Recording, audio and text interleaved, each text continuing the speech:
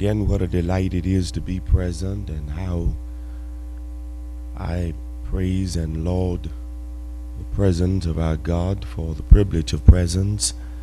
I want to give honor, indeed deference, to our presider, Dr. Philpott. What a privilege always in proximity of such a gift. Always honoring our leadership, our moderator, Barbara, and of course, Sister Williams, and all of you who serve on that luminous list that categorizes our leadership. And I'm thankful to be present. I want to perhaps finish today what I commenced with on Tuesday, recorded in Paul's second letter to the Corinthians, 2 Corinthians. I want to look again at chapter 4, and I want to draw our attention today to verse 1 and verse 16, and I'll read verse 16 through 18. 18, or the 18th verse, perhaps is the focal text, the bedrock of our thematic thrust, and so we'll look there. Look with me now at verse 1, reading from the New American Standard Version of Holy Writ. I lift verse 1. Therefore, since we have this ministry, as we received mercy, we do not lose heart. Verse 16. Verse 16. Look with me at verse 16.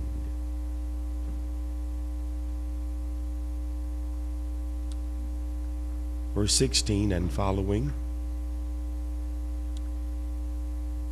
Therefore, we do not lose heart,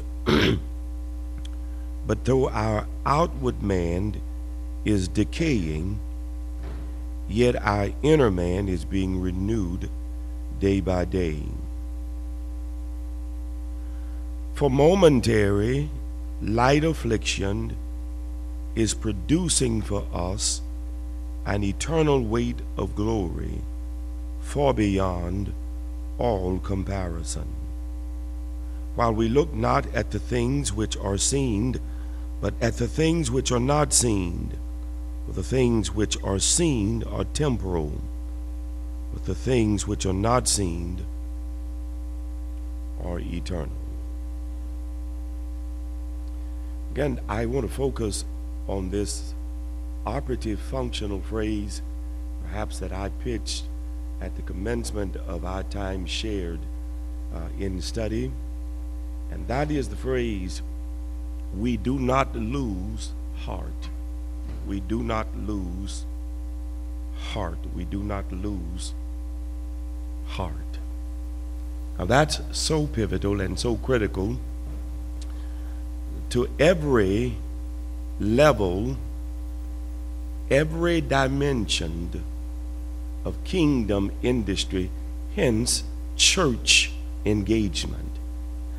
If you've been engaged in the church for any length of time, you would agree that church work has its moments of perhaps challenge and its moment of controversy. Again, I want to lift this because I think it is so necessary. How many of you who spent time in the context of kingdom industry, how many of you have ever felt like giving up? Let me see a show of hands.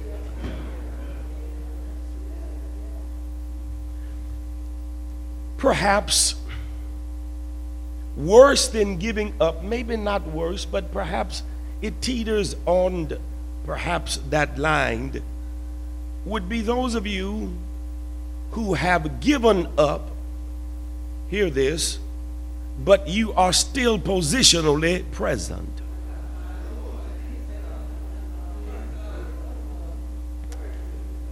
Now here's what it looks like. you've grown lax. And laxity, if it's not reversed, morphs into laziness. And perhaps problematically, the pervasive problem of the local church, if it's not laxity, it's laziness. So climactically, here's what I pitch.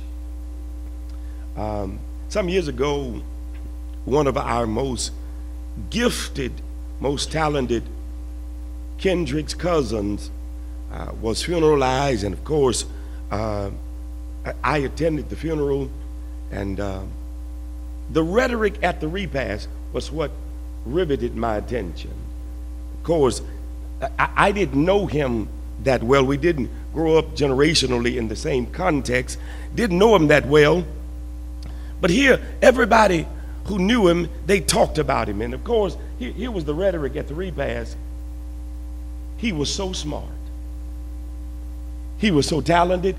He could do anything. He was so gifted. And here's what really, literally riveted me in a very, perhaps, transcendent way, was one of the cousins said, "Today we buried potential." You got to get this. Here's what he said.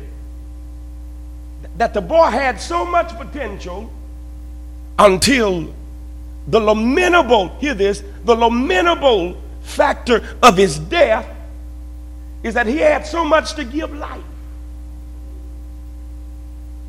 Probably don't mean a whole lot to you, but here's my query, here's my question. How many churches are dying with potential?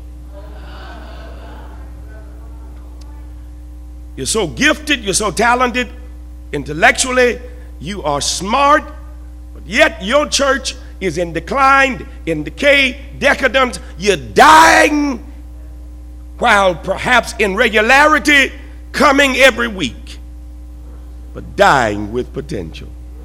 Somebody said dying with potential.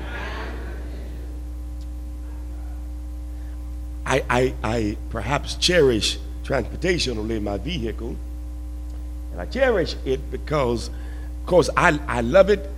Yes, the drive, love it for the speed. Indeed, ultimately, I love it for the power. It's BMW. I love it for the power. I say it again, I love it for the power. Whenever I perhaps have the tendency to transgress, perhaps that is speed, I can do it because I love it for the power. The other day, I perhaps returned from a trip, and my powerful vehicle, BMW, had been sitting for a few days. And when I went to crank it, the panel indicated to me that there had been, hear this, excessive battery discharge. It was just sitting. As powerful as the engine is, here it is, turbocharged, but it was sitting. And while sitting, here it is, I went to crank it, and here's what it indicated: excessive battery discharge.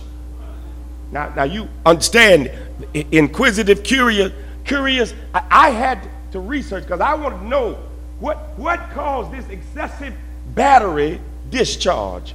Here's what caused it: shutdown that brings with it parasitic current draw, suggesting that whenever the car is not operative or functional, here it is, there is a parasitic current draw. There's a parasite that's drawing the power. All right, now y'all come, because here is my question to you. I don't know what your local parish, I don't know where it's located, but I want to suggest to you, could it be that our churches are in decline? Could it be that we have parasites in our pews that's drawing the current? Could it be that the Spirit cannot be prominent? Indeed, the Spirit cannot be premier. The Spirit cannot be paramount because of the parasites that's drawing the current. Whenever the Spirit wants to do something, he can't do it here because of the parasites that keeps drawing.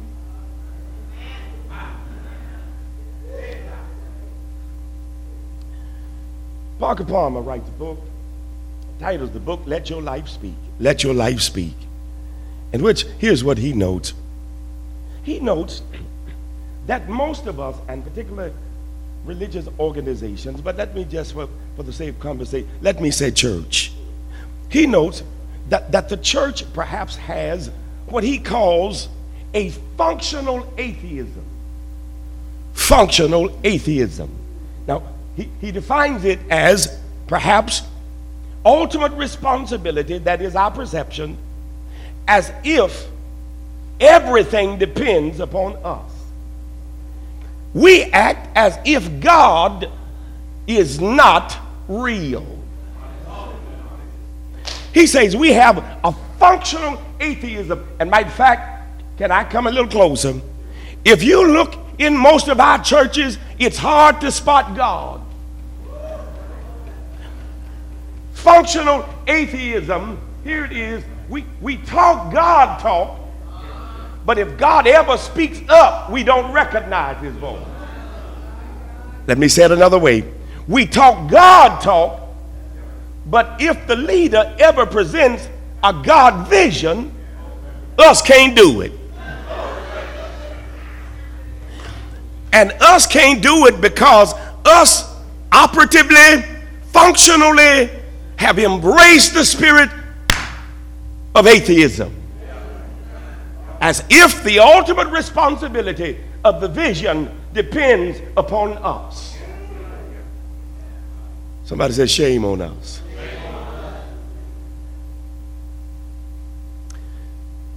African American theologian, Yale Divinity School, William Jenkins.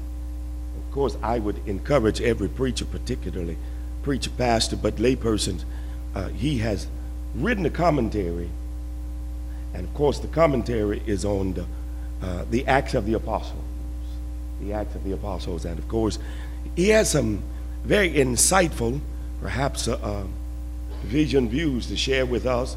But one is what I share with you this morning, particularly those of you who operate within ministry. He says that the church was born between the space of fear and faith. So that's where the church was born, in that tight space between fear and faith.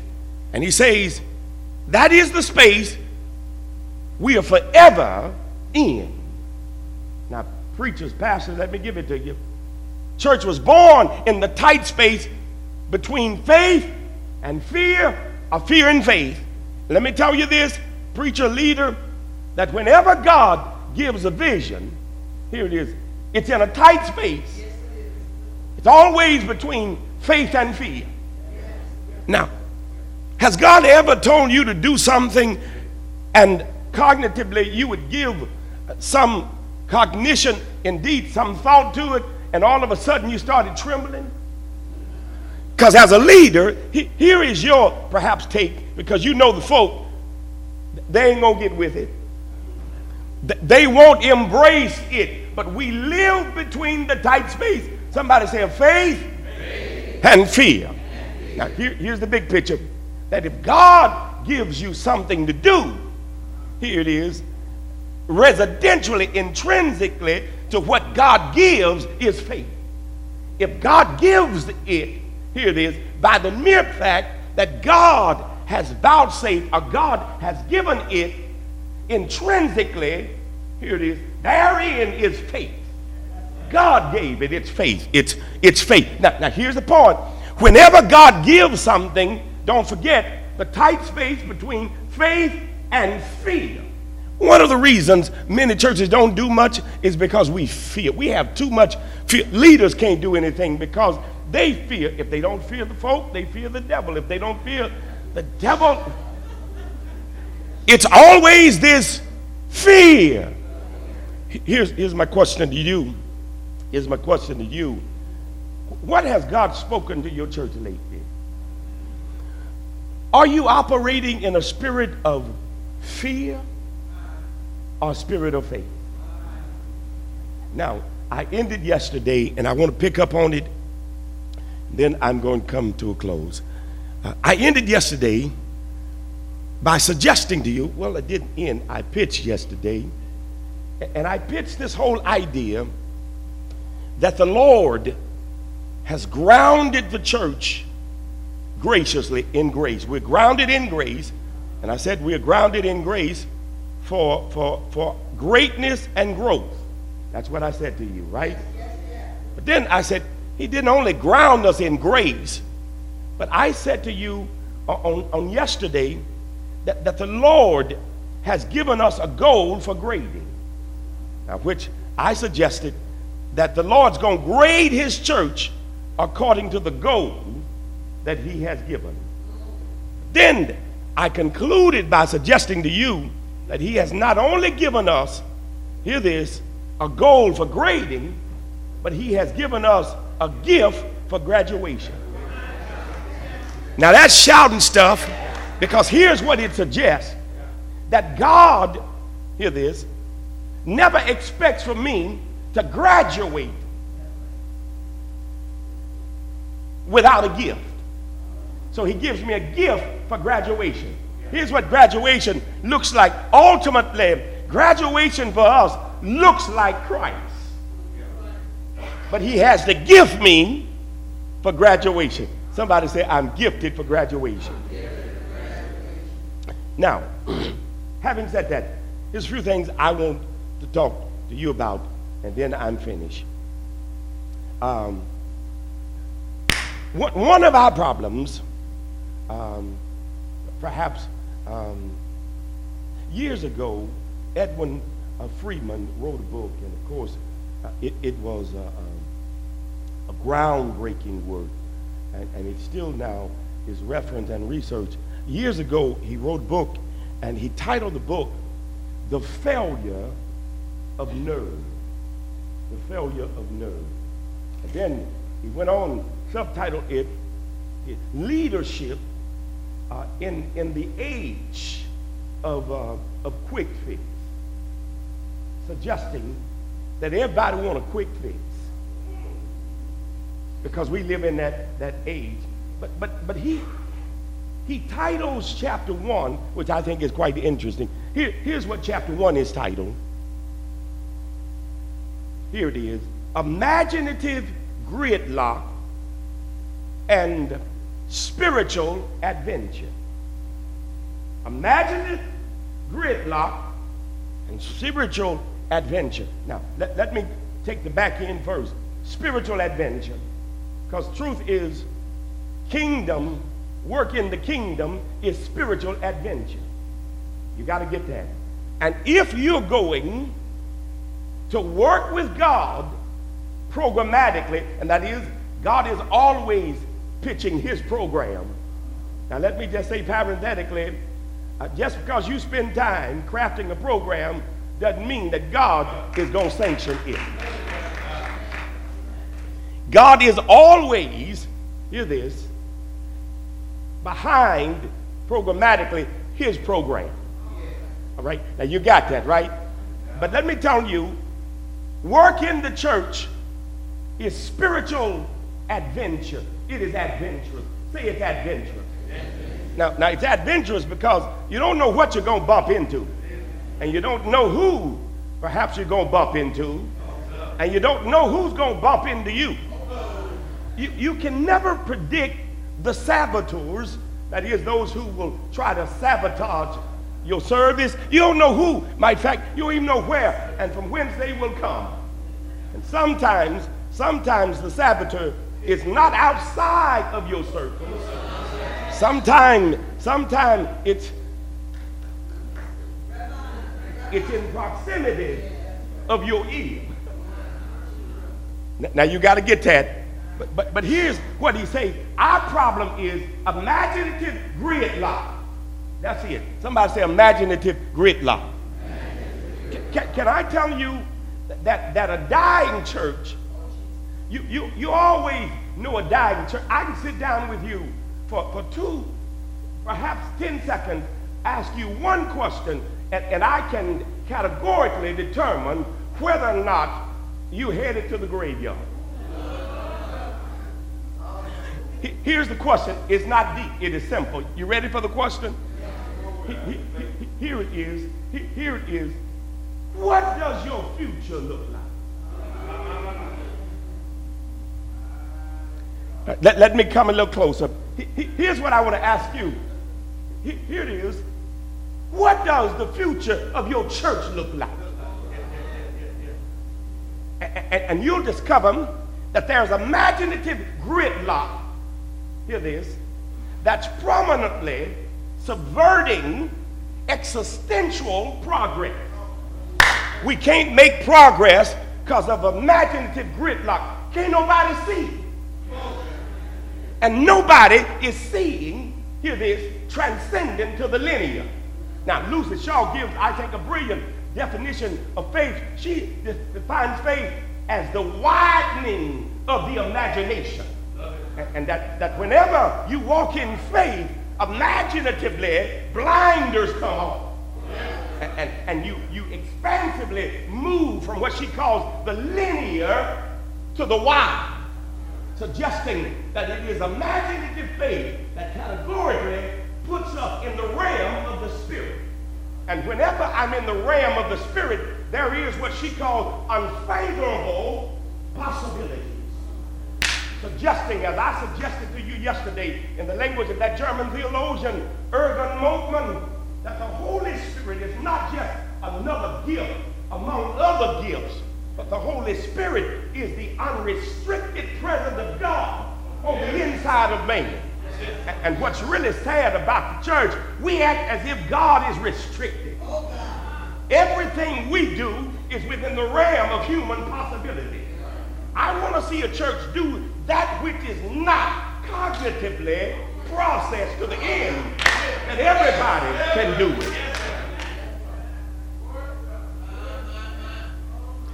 Say imaginative gridlock.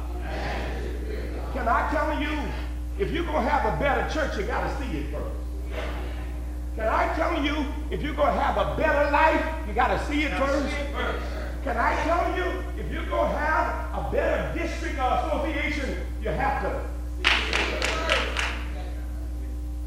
Say you got to see it. Okay, now let me give you this and then I'm finished. Here's what the church has to appreciate. And I think perhaps we're diminishing because there is this kind of depreciative spirit that is perhaps in currency in the work of the church. We depreciate what we ought to appreciate. So let me give you a few appreciations, all right, and then I'm finished. Here it is. The first thing that we got to appreciate is we got to appreciate the sovereign. We got to appreciate the sovereign. Now let me tell you that somebody say appreciate the sovereign. Okay, let me tell you how the sovereign has been depreciated in the local church program. Y'all ready for it? Most churches, perhaps structurally and systemically, most churches are under the sovereignty of boards. If not a board, a constitution. If not a constitution, hear this, tenured members.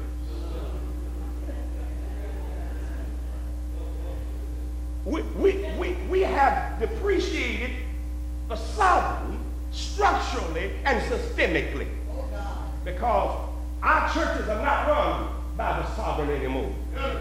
No, there's somebody else sitting at the head of the table who runs the church. There's a chairman who runs the church. There's a president who runs the church. And then, of course, there's someone who is recondite. You're behind the curtains calling the shots. But at the end of the day, we have depreciated the sovereign. Shame on us. And one of the reasons we are in, hear this, in a decline, disparaging there, is because he has been depreciated. Everybody's voice carries more weight than he. I wish we would come to a meeting and not take opinions for this meeting. But here's why we gathered. We gathered to hear the voice of the sovereign. I want to hear the sister, not this time. Sister, I know where you're coming from, but I ain't come to hear you. Can we hear what the sovereign has to say? And let me tell you why we're not growing. Perhaps I've got you happy on this point. Maybe this will be it. Can I tell you, somebody said we got to appreciate the sovereign. Now, if you don't appreciate him, I'm going to tell you, your church is on a dismal decline. Your church will not gain any momentum. I don't care what the morale is, but the spirit won't get behind what you're doing if you don't appreciate the sovereign. You're going to be what Joanne Gray calls, you're going to be at best a rowboat church, trying to row yourself to progress. Why be a rowboat church when you can be a sailboat church? Somebody said we got to appreciate the sovereign. Now let me tell you three things, and perhaps I'm going to shut it down, because I was going to talk about we got to appreciate our simplicity. I was going to talk about we got to appreciate our style, and then you got to appreciate your status. I was going to talk about that, and then I was going to tell you you got to appreciate your stature, because truth is you ain't that heavy, you ain't nothing but an earthen vessel, perhaps you ain't nothing but dust. You got to appreciate your status. But then I was going to tell you you got to appreciate your stats, because Paul says folk wasn't getting saved like he wanted them to get saved, because there were some other cats that were attracting them, wasn't preaching nothing, but they ran to him. And Paul says that you can't become discouraged because they run into the church down the street where the preacher is manipulating and created it in certain techniques that are not Christ-centered. But I ain't gonna talk about that. But you gotta appreciate your stats. Some preachers, I don't tell you, appreciate your stats. Yes, sir. You walk past a mega church. Yes, sir. But appreciate your stats. Yes, sir. You may not have 200 members, but stop complaining. So much you deserve more. You ought to be thankful that God's going to trust you with more. Somebody should appreciate your stats. And I was going to tell you, you got to appreciate your style, but I ain't going there. Paul got a different style. I was going to close by telling you, you got to appreciate your sight. But I ain't going there. Because Stephen was dying and saw more than people who were living. But you got to appreciate, somebody say appreciate your sight. But you got to appreciate the sovereign. Let me tell you, 3 dimensions of the sovereign you got to appreciate unfinished. You got to appreciate his intelligence. Ain't nobody in the house smarter than he is. But not only must you appreciate his intelligence, you got to appreciate his integrity. Whatever he does it for the glory of God and the good of the church. Somebody say appreciate his integrity. Here's where I'm going in my seat, because I just love this one. I appreciate the sovereign. I appreciate his intelligence. Because of his intelligence, I'll never be irrelevant. I won't be irrelevant. Because of his intelligence, I will never be. Y'all say, because of his intelligence, I will never be. And then, because of his integrity, I will never be nefarious. I will never be a manipulative preacher. No, sir. I will have to manipulate for his God. I got his intelligence and his integrity. And then here's why I shout about it. Let me tell you why. I have projected me and the trajectory of the church on the future. Here's why I'm so encouraged. Not only do I appreciate his intelligence, not only do I appreciate his integrity, but I appreciate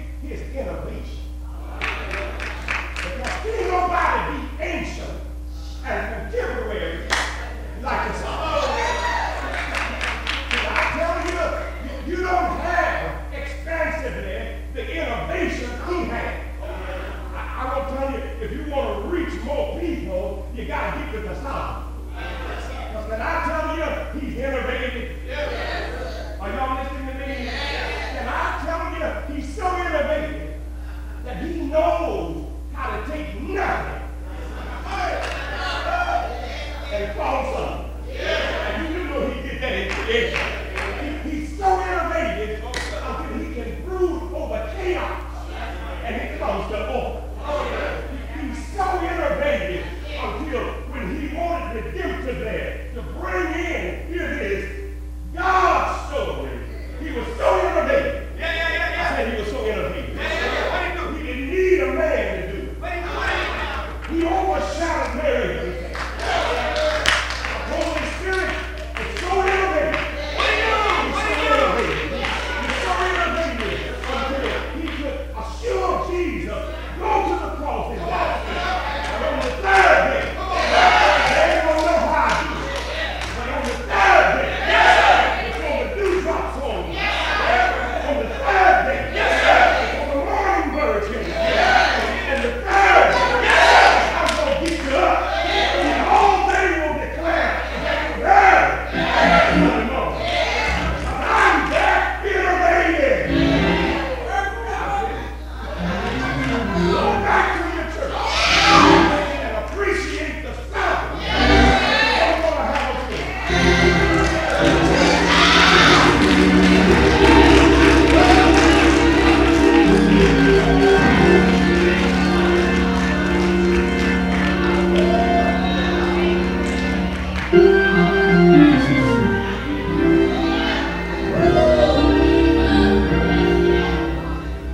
Why don't you stand to your feet? Why don't you stand to your feet?